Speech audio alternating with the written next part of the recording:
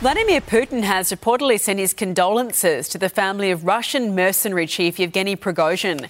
The 62-year-old Wagner boss was among 10 people who died in a plane crash near Moscow. In a televised address, the Russian president described Prigozhin as a person with a complicated fate who made serious mistakes in life. Prigozhin led a failed coup attempt against Putin just 2 months ago.